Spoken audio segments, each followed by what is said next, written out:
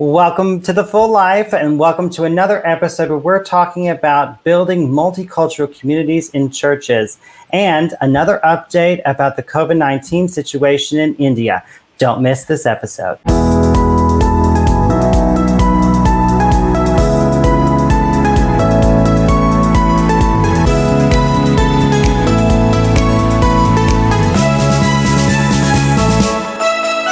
Welcome to The Full Life, and as always, we remain committed to every viewer out there, every believer and non-believer living to the fullness of life that God has for you. And part of that, we believe, is equipping churches to become multicultural communities, reaching out to people all over the world. And certainly today's guests are doing that and have a lot of wonderful information about that. Plus, we'll talk about the situation of COVID-19 in India. Well, we were talking today, before we came on the air, about how we were just feeling like there's this sense that people need prayers for being attacked or feeling disappointed or disheartened or just beaten down. And every time they take the first step, they get pushed back. And we really want to reach out to all of you today and start there for our encouraging word today. And so we're just going to pray with you. We're going to pray that in the name of Jesus, that spirit gets lifted. And then I'll start when everyone wants to. They can jump in as well. So I just want to come together today, together in prayer in the name of Jesus, just for everyone feeling stuck, for everyone feeling like they're being attacked. We know that as soon as we take that first step forward into what God wants us to do, that's when Satan attacks, because he doesn't want us to live in the fullness of what God has for us, the potential he wants us to fulfill, or the purpose and calling that we can give to the world for him. Dear God, I just thank you so much for the blessing and privilege it is to come before you. Thank you that you love us. Thank you that you're working on our behalf. Thank you that you promise to always be there. We pray right now for anyone who's struggling, whether it's physical or mental, whether it is an affliction or an addiction. We just pray that even right now they may be comforted by your presence. Even right now they may be strengthened by your love and the love of those around them. God, we pray for healing. We pray for healing of not only body, but also mind. And we thank you again that we can cast our cares upon you. And we thank you for the blessing of being one body together. So we just lift up our sisters and brothers at this time, and we give them to you. And we love that we can trust them in your care and in your arms. I think we just come together as their brother and sister just to lift everyone up for strength. That God, that you would just breathe life back into their body. You would give them hope. You would fill their homes with peace and with joy. And God, I also ask for strength, that you would give them a perseverance to not give up, to not want to give in just because it gets hard, but to press into you, God, knowing that you have great things in store. If we would just hang on and not give up and not waver and try to take things into our own hands or make things happen the way we want to make them happen, but just to surrender to you and just say, Lord, we're going to trust you even when it doesn't make sense. We just are going to trust you, and we just speak strength over them right now in Jesus' name. You are faithful. You are strong. In our weaknesses, you are strong. This is the day that the Lord has made. So I will rejoice and be glad in it. No matter what has come my way, no matter what has come anyone that's watching this program's way, we need to make a choice to rejoice in the midst of the circumstance. We need to be like Elijah, that goes back in the midst of the circumstance 7 times until he sees the answer, until he sees the small cloud that represents the rain coming. For anyone that's feeling exhausted and dry or weary, that they would see even just the small sign of a cloud, and know that your rain of refreshing is coming in their life. For anyone that is just feeling like they want to give up, may they not give up. May they go back that 4th time, that 5th time, that 6th time, that 7th time, until they see the breakthrough, Father God. I thank you that you have promised us, oh Lord, in your word, that if we trust in you with all of our heart and we do not look to our own understanding, that you are going to direct our steps. So we thank you for directing our steps today. And we thank you above all for the peace that passes all understanding, that guards our hearts, that no matter what we are going through, Jesus said in this world we will have tribulation, but we can be of good cheer. because you have overcome the world. Woo! Thank you now for that. In Yeshua's name we pray. Amen. Amen. I needed that today. Thanks, guys. Amen. You know, last year we did a show on multicultural churches and how to build them. We had a wonderful panel of people on, and one of the people was Pastor Mark Hearn.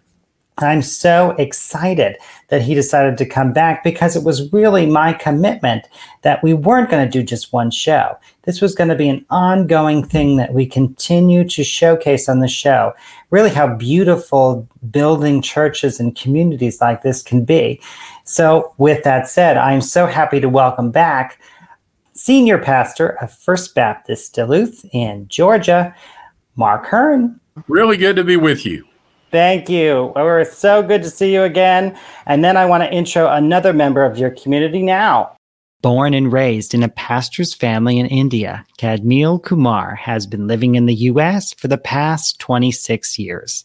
He lives in Swanee with his beautiful wife, Isoleth, and 3 loving children, Joshua, Neha, and Joshin.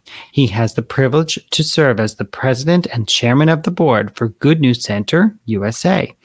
He is also honored to be an active deacon at First Baptist Church, Duluth. Please welcome Kadmiel Kumar. Hello. Welcome. Hi, Kadmiel. Hello, everyone. Welcome, Kadmiel. Good to have you. Thank you. Thank you. So good to be here with you. Thank you for being with us. Well, I want to start with Mark. Last year, you were with us and we covered your book from 2017, Technicolor. And this year, you just came out with the release, the sequel to that book, Hearing in Technicolor. Tell us how you continued the message you started in Technicolor and what the format of this book is. Well, after Technicolor came out in 2017, I had numerous opportunities to be able to share in seminars and conferences our story of going from a monolithic church to a multicultural community of faith. And repetitively, I'd have people ask me the question, what about the people that were already there? How did their mindset shift? How did that take place? And so we decided we would interview a number of people within our church and around our church who are affiliated with our church and talk about that mindset shift. So I have a co-author in this sequel book. Her name is Darcy Wiley. Darcy and I worked together in Indiana, and Darcy's co-authored several books, several Christian books. So she came down from Indiana, interviewed 35 people in our church or affiliated with our church, and talked about that mindset shift of moving from a monocultural mindset, a everything is about consumerism of what's best for me, to a multicultural mindset of how can we reach the entirety of our community.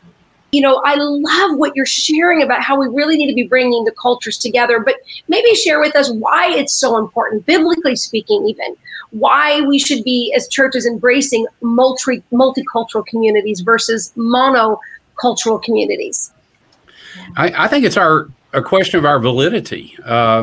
If we're not willing to reach all people within the ability of our reach within our community, then we become segregationist. We basically have said we only care about a certain segment of our society.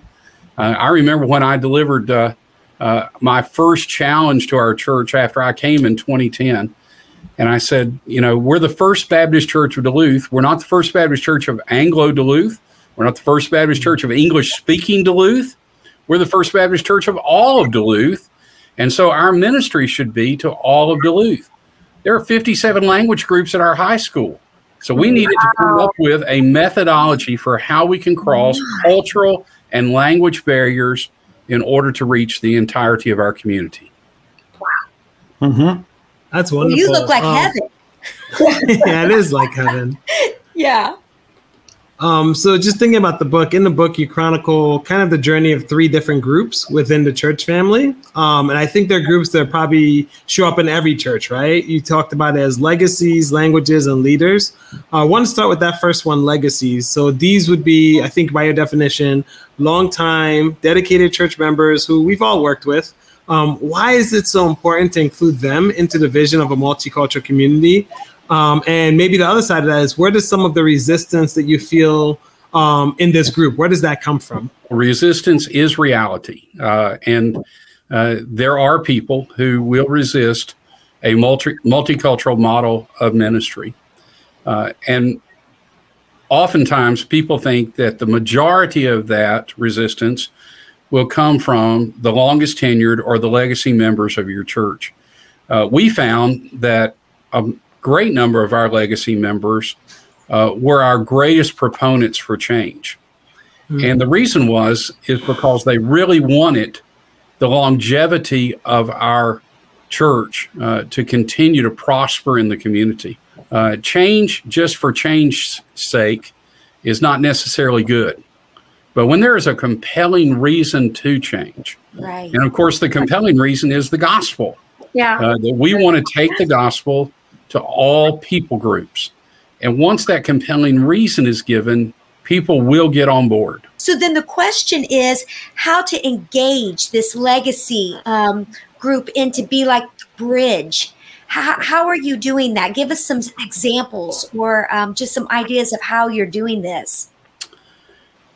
Well, one of the things our legacy members will remember is that our church has been a stalwart church, a stalwart ministry supporting missions for years, for decades. So the people groups whom we have gone halfway around the world to reach are now our near neighbors. Right. We have a large group of South Asian Indian people in our community. There's a Hindu temple 100 yards from our church. Anything within a 5-mile radius of a Hindu temple is considered to be holy ground. So there have been South Asian Indian people moving into our community at a tremendous rate. And we've had the opportunity to be able to share the gospel with a large number of South Asian Indian families because of that connection. Most people, I think, have a heart. But I think where the barrier is knowing how. Like, what did you do to reach the East Asian population? How did you reach out to them? We began to celebrate Indian Independence Day on the Sunday nearest to August the 15th every year. We celebrate Indian Independence Day. And so we invite all of our Indian neighbors to come. We have Hindus, we have Muslims who are in our church on Indian Independence Day. Wow, that's huge. A couple of years ago, I was in an Indian restaurant and I was sharing with the owner of the restaurant, who is a Muslim, that we were going to be celebrating Indian Independence Day in our church coming up. And I invited him to attend. He said, "Who will be singing the Indian national anthem?" And I said, "Well, I guess you will." And he said, "You'd let me come to your church and sing the Indian national anthem?" Wow. I said, "Absolutely." And so he came to our church, a Muslim gentleman, sang the Indian national anthem, brought with him an Indian film crew who broadcast our service all around the world to South Asian Indian people that are dispersed in different countries, all because we invited him to come sing the Indian national anthem at our church. What I was struck with, going back just a bit in the book was, some of the statistics that you bring up towards the beginning, just to set the framework of, really there is a history of churches that when the populations change, they just stay as they are and then they die out, because they're just not ministering to the people around them. Yeah. And yeah, I mean, you could speak to that. I have another thing too, but please, if you want to talk about that, absolutely. 166 Southern Baptist churches inside the Interstate 285 perimeter of Atlanta in 1966. 166. Wow. Of those 166 Southern Baptist churches inside the perimeter of Atlanta, 36 are still in existence today. Now that's in my denomination. That's my tribe, my people. Now there are other Southern Baptist churches, some who have been planted, some that have been replanted in those facilities, but only 36 remain strong in their location since 1966. And speaking to those groups, you in the book kind of outline this process that you saw each of the three groups of people in the church go through with the legacies, and even with all three, the leaders and the immigrants, you kind of outline like 9 steps that you've seen each one go through. We found that every group has its unique pathway of moving from monocultural to technicolor thinking. But yet we were able to see a very distinct pathway that draws them together to where that we are moving in the same direction simultaneously. So it has been a wonderful thing to be able to put together. We didn't go into it with any preconceived notions, but upon those interviews, we were able to ascertain what are these steps that move legacy members, language members, people that are coming from a language background.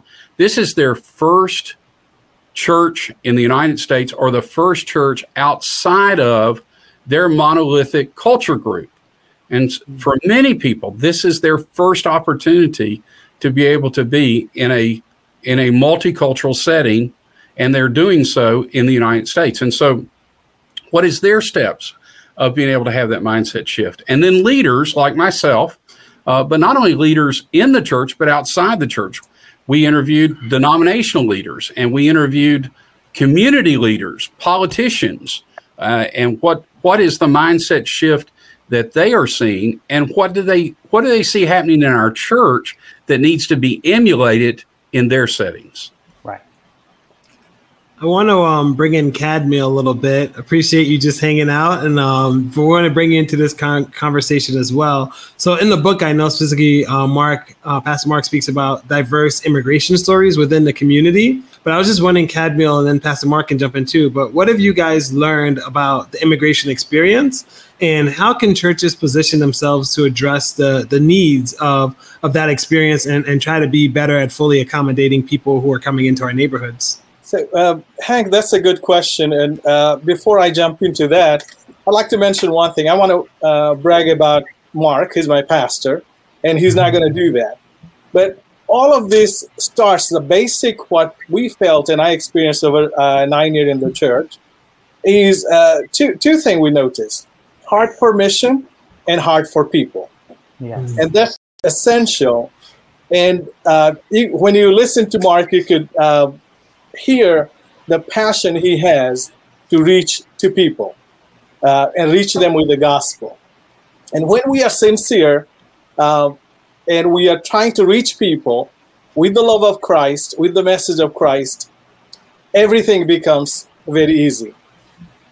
So we have seen that in the church. It's like when I came into the church, when I met Pastor Mark, it's like I'm not Indian, or my wife who is Hispanic, or we have friends who are Korean or Chinese.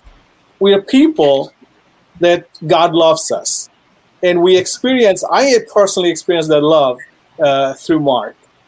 And that is the culture that permeated in our church. So even in situation for immigration, we have new people group coming, new languages, new culture. We are able to spread that message and spread that genuine and sincere love and care for people in our community in Duluth. Another thing I wanted to mention is people get very excited about going to the nations with the gospel. Yeah. And like Mark said, the nations are right in our neighborhood these days. And this is something I learned from Mark. It's about reaching out to the neighbors. You ask him, he knows all his neighbors, where they're from. And we use all the opportunities to invite them to church, be it the India Independence Day, be it the Three Kings Days, with the Chinese New Year. We do that in the church. And that's what it talks to people. As a foreigner that I had the experience is when somebody comes and talks to me and recognize me as a person, that I have my genuine needs and my experience, and somebody wants to strike the conversation, going beyond the barrier of being a foreigner, my accent, my skin color, it speaks to me instantly. And I'm open to gospel at that point. we tell the story of two Chinese ladies who moved to our community. The wife of Chinese businessmen, and they deliberately chose Duluth because there's a significant Chinese population, so they're able to find a Chinese grocery store. They're able to find many reminders of home, and they enrolled their children in our preschool. Now, they're coming from a Buddhist/atheist background. They have the one commented in her interview, she had never been inside of any church of any denomination in China or in the United States. And so they're twins, and our preschool got an invite to our Three Kings Day, Tres Reyes Magos. It's a Spanish celebration at Christmas time, celebrating the coming of the wise men. And so they invited the preschoolers to all come and bring their families, and the children begged their mom to take them to this event. Now, she had never been inside of a church of any kind. And so here she comes, and she got another Chinese lady to attend with her to be able to kind of be her support group, because she wanted to know, what happens in an American church. And she says, they take care of my children for free. They don't charge anything for it. They teach the Bible in a way in which I can understand it. Then they fed us afterwards and celebrated with these Spanish people, their version of Christmas. These people really love people in our community. And so our next celebration after Three Kings Day is in February, and we celebrate East Asian New Year. Over half the world celebrate New Year on a day other than what we celebrated. And so they come back and bring their husbands who celebrate East Asian New Year along with us. I've had the wonderful opportunity of baptizing one of those two ladies, and I really believe somewhere in the near future I'll have the opportunity to baptize the other one, because they are so filled with questions and desires to hear about this life-changing gospel. I love you talking about how, yes, as Americans, we've sent people out to be missionaries, but really the mission field is right in our neighborhood. I love that it's been said a couple times now, because I think that needs to be reiterated. Some of the information you shared is one of the best side effects of accommodating multicultures in your church community is that you become an incubator for missionaries. Can you talk about that process? Because I, of course, believe so much still in the missionary process. One of our strategies early on was that we would plant churches intentionally in areas that we have the largest unreached people groups of that nationality in our area. And so we have church plants in India, we have church plants in Mexico, church plants in Nigeria, and church plants in China. It's not just a conversation starter, it shows that we have that people group upon our heart. And that is actually how I met Kadmiel. I met Kadmiel through his brother, who is a pastor in Delhi. I was on mission in Delhi and met Daniel Kumar, and he said, I have a brother in your place. And I said, in the United States? He said, in Duluth. I said, you have a brother in Duluth, Georgia? I said, where does he go to church? He says, well, I'm not sure what church it is, but I'll find out, but I'll tell him that he needs to go to your church.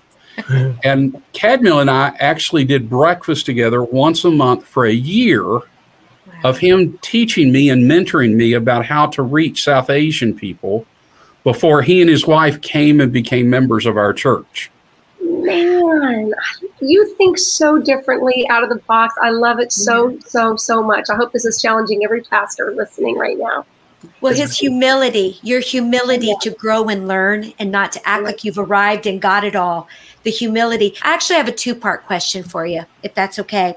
I want you to speak to how you develop a diverse, and I say that word because if you've got these multicultures, how you're doing this, a diverse leadership that is unified, that is rooted in Jesus. And then the second part is, can you speak to the importance of the vulnerability, of communication, determination in taking action as a leader. So it's sort of two-part, but I feel like that's going to really help people. We were always, and still are, always on the lookout for diverse leaders whom we can elevate and place in positions where that they're able to be used with their giftedness to be able to serve the body and to be able to serve the cause. Of course, when I came in 2010, you've got a 95% Anglo church. You've got an all Anglo leadership team, both on the staff, among the lay leaders, among our deacons. And that was probably one of the first groups that chose to intentionally diversify. I remember back in 2012, there was a deacons meeting in my absence where the deacon officers came together and says, we need to seek out people within our congregation whom we think have the potential of leadership and to be able to mentor them and train them to come along. And we were able that next year to celebrate ordaining the first international deacons in the 130-year history of our church. Now our deacon body has South Asian Indian people. Our deacon body has people from Nigeria. It has people from Korea. It has a gentleman from Indonesia. It has African American as well as Anglo American, as well as Hispanic Americans who are a part of that leadership team. And they serve together in one body. And that's an incredible example for the flock. One of the things that we do is 3 times a year prior to COVID. We've not been able to do this since COVID, but 3 times a year we do a 6-week meeting in our home that we call cross class. It's cross-cultural, cross-generational meeting at the foot of the cross. And you have to have at least 3 culture groups and at least 30 years between the oldest and the youngest member of this group before we'll start one. And we try to do one in the spring, one in the summer, one in the fall. Kadmiel was a part of the very first cross class that we did. We had 12 families from 7 different culture groups who met in our home for 8 weeks. And the intent of that is to be able to say, this is less about imparting information. Although we do a Bible study and we do some principles that we share, but it's more of a laboratory of bringing people together and teaching us that it's okay for us to ask the questions, and we need to do so in such a way that we may be offended at least at first, but we need to tear that down and be able to say that our offense is not as important as our coming together for the good of the gospel.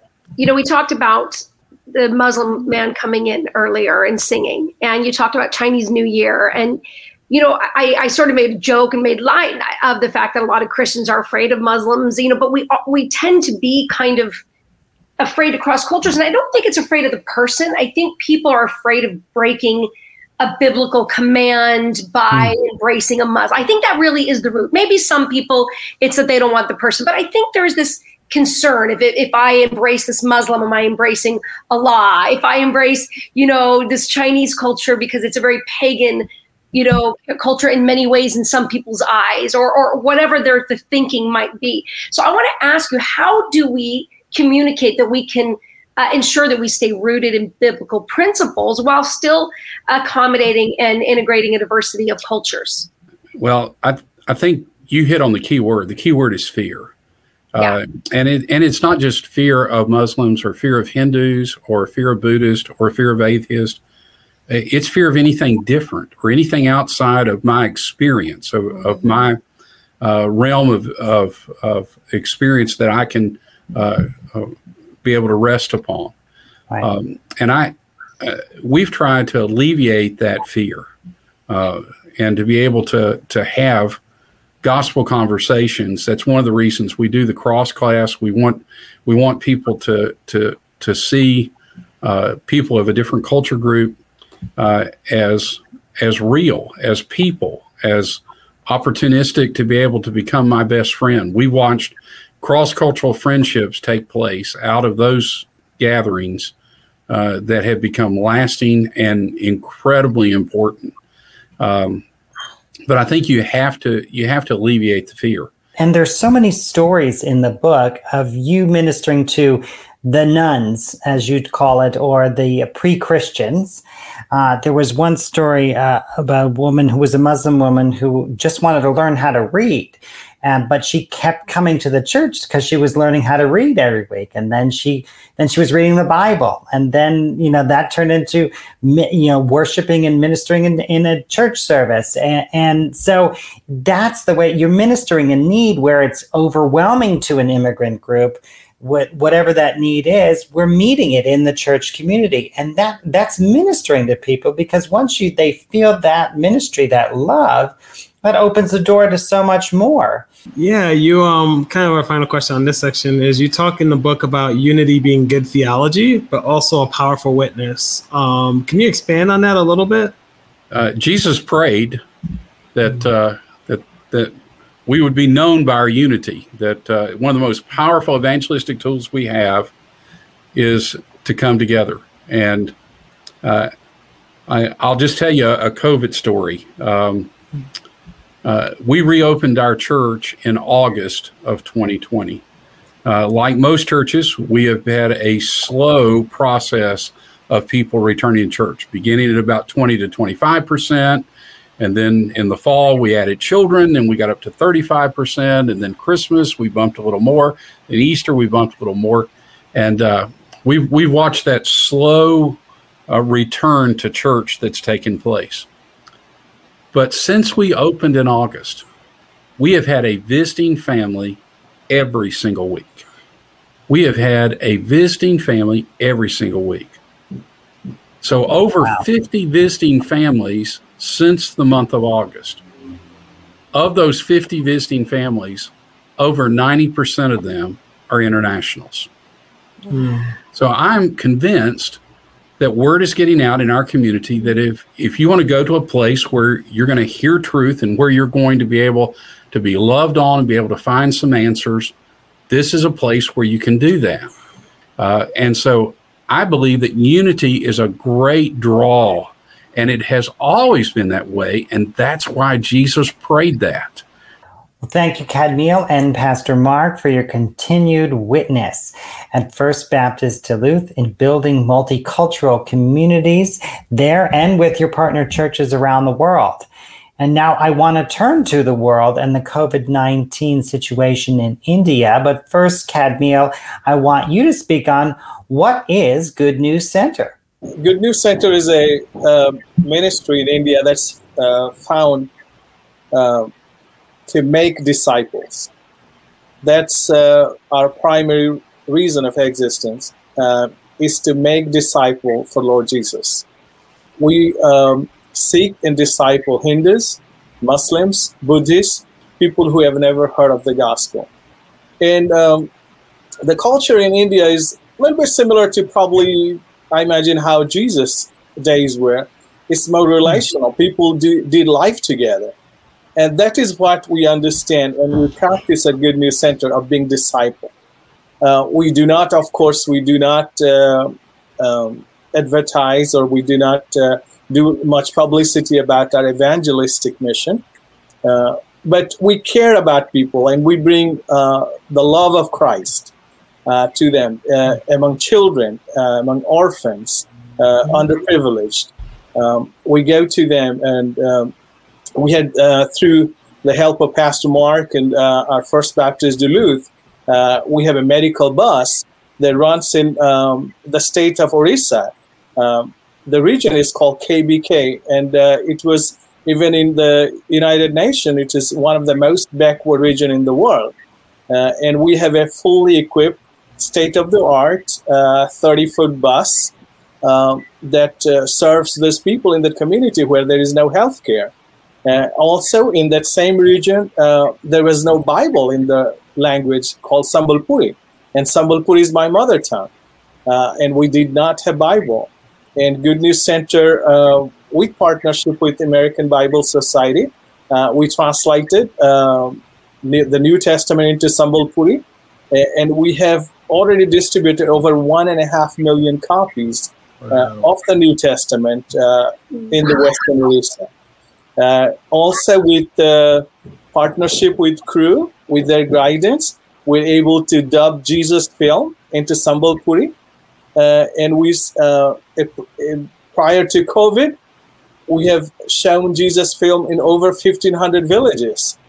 We have been showing Jesus Film in the cable, in main television channels, because the TV channels are interested to show some Christian programs, and they're very happy to show something in the regional language. Another thing Good News Center does is in Delhi, we disciple children. We call it Kids Club. Prior to COVID, we had over 6,000 children. They meet every week. They meet in neighborhoods, in clubs, in houses. They meet and they were taught about the Bible, about how to live life, about basic health and hygiene, and how to be good citizen. And we follow up, and we had the capacity in Delhi to reach over 50,000 children in West Delhi alone. That is a population. And we found out from our experience, that's the most fertile group is the young children for the gospel. How much you invest on adult to win them to Christ, it doesn't take even a fraction of the resources and time to win a child for Christ. I just think that's pretty powerful hearing your stories. I want to hear what the efforts are that the Good News Center is doing to help with the COVID-19 just so far. It has been a very difficult time that even the local church and the pastors, they're experiencing in India because of the COVID, especially in New Delhi, the northern region of India, and Orissa. We are seeing a heavy outbreak of COVID among pastors and church planters, because these people are exposed to the community. They go and reach out to people. They go to pray. They go to serve and house visit. And in the past 3 months, we have lost over 170 people to COVID. Pastors, pastors' family, and some of the lay leaders, 170 people that we have a list of. Their name, I personally know a lot of these people. Wow. Most of these people, I should say, I know. So it's a very difficult situation. And in India, it exposed the Indian government's effort and the society, how it is. It's a complete breakdown of the healthcare system. People are not able to find hospital bed. They were not able to get treatment. A pastor friend of mine, a dear friend of mine that I grew up with, who was a full-time missionary in New Delhi, could not find a hospital bed, could not find oxygen. We were in contact with him and his family all night. And very sad to say that night, because of lack of treatment, he lost his life. An oxygen cylinder, an oxygen concentrator, or even a mere hospital bed would have saved his life. And it really, and this is only one example of hundreds of cases that I personally came across and experienced. So what we decided, and this is when Pastor Jithan passed away, it struck us that, yes, let's try to get oxygen. And Good News Center made an effort to get oxygen concentrators. And we are providing oxygen concentrator to patients at home. And also the pastors and house churches and small churches, we opened up oxygen response center where we have concentrators. Wow. Where people can come and they can get connected to the oxygen, or they could get trained and take one home to the patient. We have so far, we have established 30 centers with oxygen concentrators. The another thing we are doing is providing oxygen cylinders. This is for some cases that's a little bit advanced and people have difficulty breathing. We are providing oxygen cylinders. We are delivering to home. Also, we have cylinders in our medical bus, and we have opened up centers for people to come and get administered with oxygen. We are moving in to help the families with groceries and finances. Usually, when a family member has passed away, most of the time, the children and the other spouses, they are also affected with COVID. We're trying to provide them oxygen. We're trying to provide them vitamins and supplying them with groceries. So those are the things we are doing. Another new opportunity that's coming right now to us is orphans. We have 7 orphans that has been brought to us. And Good News Center has orphanage that we run orphanage, and we care for 235 children at the moment. But we are expecting many orphans. They will come because of the COVID situation. Good News Center at the moment, we have a goal of setting up 100 oxygen concentrators and 50 oxygen cylinders. Also, we are targeting to feed 1,000 families till the pandemic shutdown is over.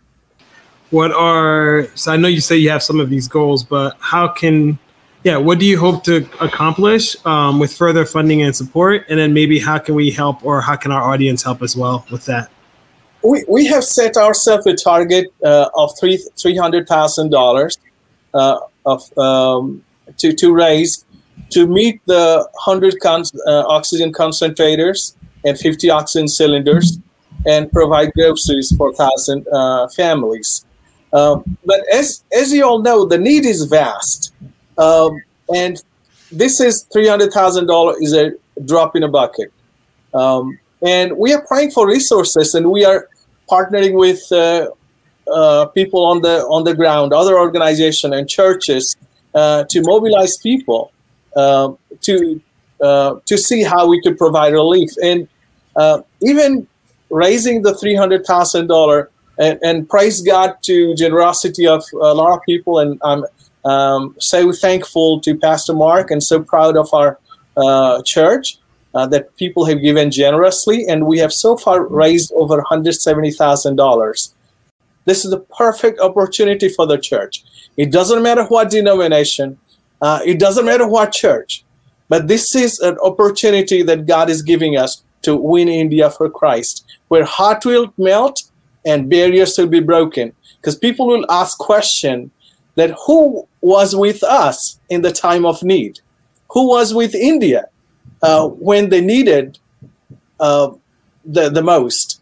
So, and I personally want the answer to be the church. The Church of Christ stood with India in the worst time of her life. Go to our website, gncindia.org, and online there's a COVID relief and also opportunity to donate to other areas of ministries. I just want to share that I was interviewed for the Christian Index about our partnership with Good News Center in India.